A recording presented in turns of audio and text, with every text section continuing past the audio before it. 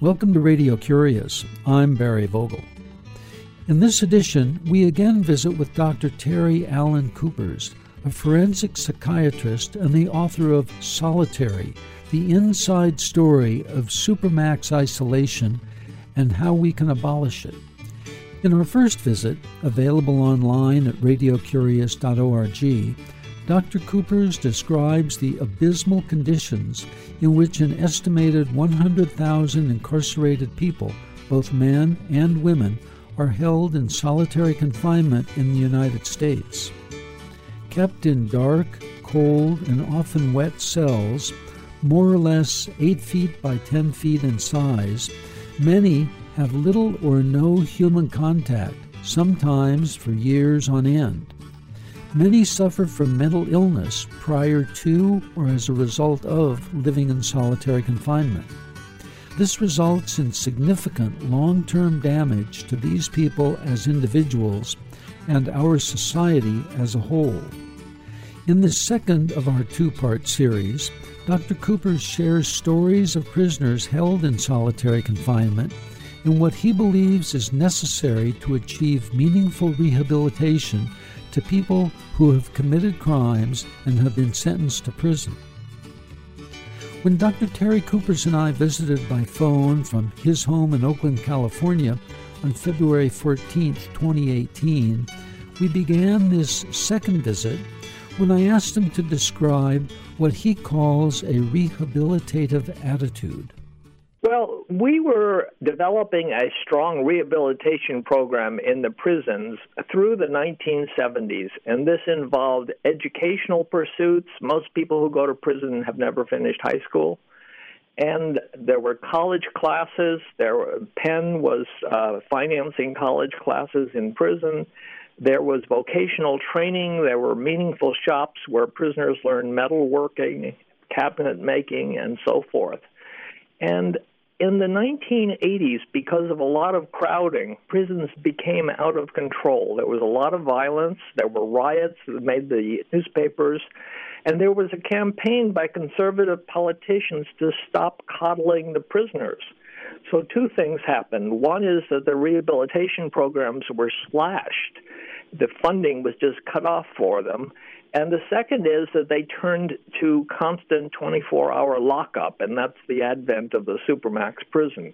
This was in the 1980s, and I call this a historic wrong turn. What we need to do is go back and uncrowd the prisons, that is, reduce the prison population, for instance, to stop putting low-level drug offenders in prison. Straight away, we should do that. What they need is some kind of substance abuse treatment out in the community, and they would do much better than going to prison.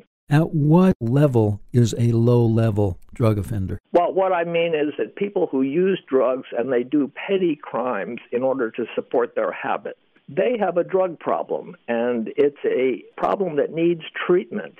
If they go to prison or jail, what the studies show is that their rate of substance abuse stays about the same. That is, they go into prison with a substance abuse problem, they come out of prison with a substance abuse problem. If they go to a treatment program in the community, about 60 to 80% of them will be clean and sober after 3 years. So it makes no sense, for instance, to violate people's parole and send them back to prison because they had a dirty urine. Rather, they should be mandated to take part in a substance abuse treatment program in the community. So that's what I mean by low-level offenders. Of course, if there's a violent crime, it needs to be another strategy, and I have ideas about that, but that's not what I'm talking about with low-level drug offenders. Well, let's talk about a strategy for violent crime, because that has to do with the behavior of a person put in prison that might get them sent to the supermax. That's correct. Now, solitary confinement in prison is not supposed to be triggered by one's crime of conviction. That is, supermax is a punishment inside prison. The prison sentence is the punishment for the crime of conviction. And theoretically, and according to all standards, prisoners are sent to solitary confinement because of actions they've taken, or in many states, gang affiliations, inside prison. and it's not a sentence by a court. The violent crime should not be why someone is in Supermax. Unfortunately, a lot of states violate this basic principle. But it should be about behaviors inside prison. So people who have committed violent crimes can be in general population in a maximum security prison. Let's talk about the rehabilitative attitude that you discuss in your book, Solitary, the inside story of Supermax isolation and how we can abolish it. Well, I spoke in the last segment about the culture of punishment, where the entire relationship between officers and prisoners becomes rule violations. There are just lots and lots of rules, much more than in the free world. And if a prisoner violates a rule, it's the officer's job to write them a disciplinary infraction and punish them. And basically, the relationship gets reduced to that. So it's all negative. It's all about punishments, and then brutal takedowns called cell extractions follow.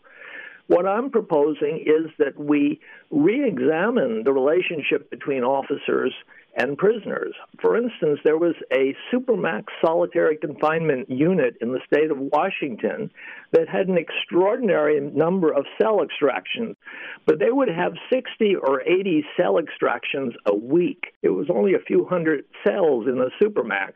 These are very violent events where 5 or 6 officers dressed in riot gear first spray the prisoner with immobilizing gas and then crash into a cell and take him down, which usually means slamming him against a wall, and each officer grabs one limb.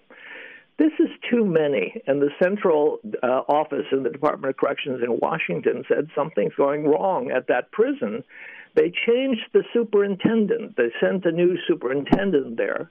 The new superintendent went around the first day on the job and met all officers individually and said, look, I want you to make me a promise. I want you to call the prisoners by their last name. I want you to call them Mr. Jones and Mr. Smith. And I want you not to use insults and swearing when you interact with them. Would you promise me to do that? And all the officers said, sure. And he said, and I'll bet you that things get better here. Then he went to every single prisoner. Here's the warden, the new superintendent, going to every single prisoner and saying the same thing. I want you to call the officers by their name, do not swear at them, and act respectfully, and I promise you things will improve. And the prisoners said, okay, I agree. I mean, here they were being shown the respect that the warden was coming to see them personally. And in fact, the rate of cell extractions went down to practically zero in that prison. It was almost a magical occurrence, a turnaround. Well, there is an idea about the rehabilitative attitude. People who go to prison are very concerned about respect. They feel they've been disrespected at every turn. For instance, African Americans feel disrespected by the police, who patrol them closely and regularly frisk them on the street and say nasty things to them. There's a lot of racism, and practically 50% of prisoners are African Americans. If instead of being disrespected anew in the prison, the staff talked to the prisoners with respect and also had other things to talk about other than rules and rule violations, then the prisoners would be motivated to behave a lot better. And what they would start to do is be concerned about their future after they get out of prison, rather than how they're going to get back at an officer who just cussed them out or did some terrible punishment. I'd like to discuss that further with you, but let's backtrack for a minute and stay with cell extractions. You describe that what they do, they being the guards, take the prisoner down. What does that mean, and what happens to the prisoner? Is the prisoner taken, extracted from the cell, and where do they go? Yes, that is what the word means, cell extraction. They take the prisoner out of the cell. The prisoner is in an isolation cell. He or she cannot cause trouble, really, because he or she is locked in a cell by themselves usually. However, what will happen is an argument will arise over a minimum order that the officers give. For instance, the prisoner on the inside of the cell might be thinking, they are serving me rotten food. I found bugs in the food, or it was cold, or it tasted nasty. I think they're poisoning it. I want to talk to somebody in the cafeteria service about the terrible food, and therefore I'm not going to return my food tray. The officers say, okay, that's enough. We're going to do a cell extraction. They stop talking, and what they do is assemble their extraction team. Then the prisoner, meanwhile, is getting his back to the wall and saying, okay, if that's the way you want to treat me, come on in, try to take me down. So a takedown is something that happens in a state mental hospital. That is, the staff surrounds someone who's out of control. They each grab a limb and they bring them to the floor, hopefully as peacefully as possible.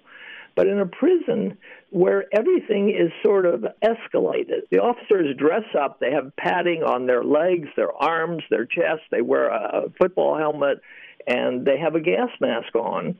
They first spray the prisoner in his cell, spray pepper gas, and then they open the door and rush in, and each officer grabs one arm or leg, and someone is carrying a shield and uses his shield to shove the prisoner against the far wall. That's called a cell extraction, and then they're going to put handcuffs on the prisoner and take him out of the cell. And then what do they do with him? Well, there are rules that they have to detoxify him. They have to take him to the nurse. This is the policy in most states, and there are national standards on this. Take him to the nurse who will examine him to see if there's been damage either from the pepper spray or from the physical abuse. And then once he is cleared by the nurse, they will put him back in a solitary confinement cell, often the same cell, which should have been decontaminated because it's got pepper spray in it.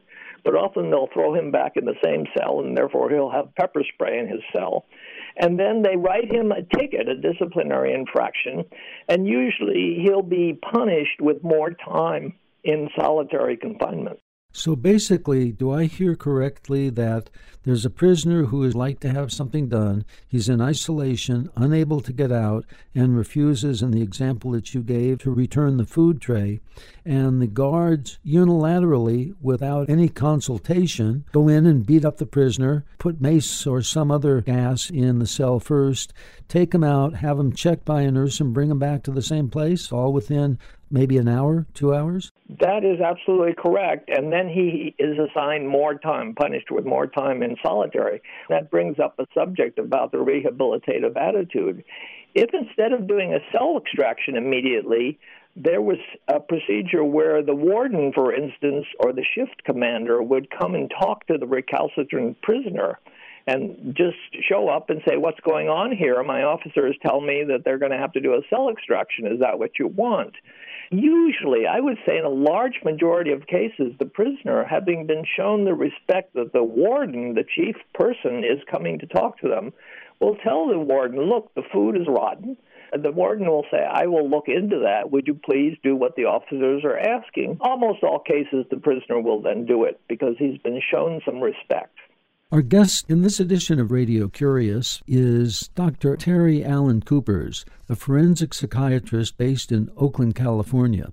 He's the author of Solitary, The Inside Story of Supermax Isolation and How We Can Abolish It.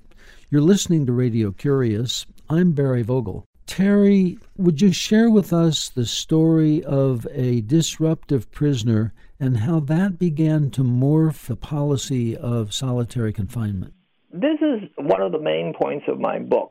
I've been all around the country doing class action lawsuits in various states, and in my investigations to testify in the lawsuits, I've toured the facilities, and I've seen the best programs that are most effective. For instance, the Supermax unit I described in Washington, I visited there, and I saw that a prisoner in that setting knows that if they have a really valid complaint about what's going on, the superintendent will come and visit them and they can talk about it. That prisoner is not likely to make trouble. So what needs to happen as an alternative is that punishments need to be something other than isolation. For instance, you can take away privileges, or you can take away points, or various lesser punishments. And when prisoners are dangerous when mixed with each other, for instance, prisoners of rival gangs, they need to be separated But in each place of separation, there need to be all of the programs they would ordinarily have. One of the main things that needs to happen is intensive mental health treatment. Selectively, people with serious mental illness go to solitary confinement, and then in solitary confinement, they're usually the most likely to be the subject of a cell extraction. So there needs to be a setting within the correctional system where people who have mental illness can be treated intensively, and meanwhile the security is very high. These are typically called residential treatment facilities inside the prison or intermediate care units. We did that in Mississippi as the outcome of a lawsuit, a class action lawsuit, and a large portion of the prisoners in the Supermax, Unit 32 at the Mississippi State Penitentiary, were suffering from serious mental illness. And what was established was an intermediate treatment program where they would receive the intensity of treatment that their condition required. There was an incident that you review in your book that talked about a therapist meeting on a regular basis with a very angry man. Can you share that story with us? The event occurred in a prison in New Zealand, and the therapist was visiting the United States doing trainings, which I went to, and I spoke with her about it. It was a training about therapy in general, but I told her I do work in prison, and she told me, well, she works in prison too. This woman was a Pacific Islander, and the prisoner in question was a Pacific Islander, and this occurred in a New Zealand prison. The prisoner was on the back unit of a solitary confinement cell block. That is, the prisoners in the cell block, when they misbehave, they're put further back in sort of a darker and more isolated place. And staff had stopped visiting this man except for to deliver food because he was so angry and he would constantly scream at them and call them names. She said, I want to talk to that man. And the officer said, well, it's at your own risk. He throws things out of the cell and, he's just a terrible person. She said, that's okay. I want to go talk to him. This is a large woman and very mother-like. She's just very warm and nurturing. She says, now, why do you want to behave like that? And the man stopped being angry, settled down, and talked to her. And he told her that they treat him with disrespect. They're always punishing him. They beat him up a lot. And she said, well, look, you need to get out of here. I think I can help you get out of here. Will you work with me? And he said, yes. She came back to see him each day, and she said, look, the officers are going to need you to be peaceful if they're going to let you out of your cell. Can you do that? And he said, yes, if they'll leave me alone. And she said, okay. And she talked to the officers, and she said, I want him to walk up and down the hall between the cells. They said, he can't do that. He's dangerous. He'll throw some kind of a spear through one of the cell doors or something. She said, no, he won't. Give it a try. And they did. So he walked up and down the hall and did not get into any trouble. And she said to the officers, see, you can let him out of his cell. She said, I want him to go to the day room. And they said, well, that would be dangerous. She said, give me a chance here. And she went and talked to him and said, the officers are going to let you go to the day room. You have to behave yourself. Can you do it? And he said, yes. So this process kept going, and then she said, he needs to be in the day room with another prisoner. So she negotiated with the officers to let him be with another prisoner who he would pick, someone he got along with. They went to the day room together and played checkers, and he did fine. And gradually she worked him out of the solitary confinement unit. Now, he's one of the most recalcitrant, angry, and disruptive prisoners I've ever heard of. So if it works with him, something in that kind can work with all of the prisoners in solitary. Generally, when I visit a solitary unit, the people I meet are very ordinary. Perhaps they did a crime when they were in their teens, they did drugs, but they've been sitting in prison. They're very thoughtful. They've been educating themselves. And if given a chance, they would do fine out in the general population or out in the community. So the trick is to find the incremental steps that can get them out of solitary and into a more social functioning setting. So if we stay with that, how do we get the administrative or the legislative authorities to implement it? Well, actually, they are implementing it. New York, Maine, Illinois, Colorado, all the legislators in those states have made it illegal to put people with mental illness in solitary confinement. So they have learned, they've been educated that people with mental illness, their condition is exacerbated by isolation, so laws have been passed. Generally, what happens is that intelligent commissioners and administrators and legislators, they understand the damage by explaining how damaging solitary confinement is for human beings. They eventually get the point, and they know that the prisoners they have in solitary are deteriorating. They're becoming more and more disturbed and more disruptive, and so solitary is not working. In Mississippi, we eventually closed the Supermax facility, Unit 32, which, if it's true that we need solitary in order to discipline a rowdy prison population, we would think that the violence would increase in the system, whereas actually after we closed solitary, this was the result of a lawsuit, the violence rate in the entire Department of Corrections of Mississippi decreased. So that disproves that we needed to handle violence. Well, a lot of administrators agree with that, and they're trying their best to close their solitary units. Colorado has succeeded. Rick Ramish, the director there, has announced in the New York Times in an op-ed that he has gotten rid of solitary confinement in Colorado. And the way to do it is to build programs that are aimed at the particular capacities and needs of prisoners, and then put them in the program, a prisoner in a program who's functioning and learning something and has some hope of improving him or herself so that he or she can get out and succeed in the community. Those prisoners will not get into trouble, and that's the basis for ending solitary.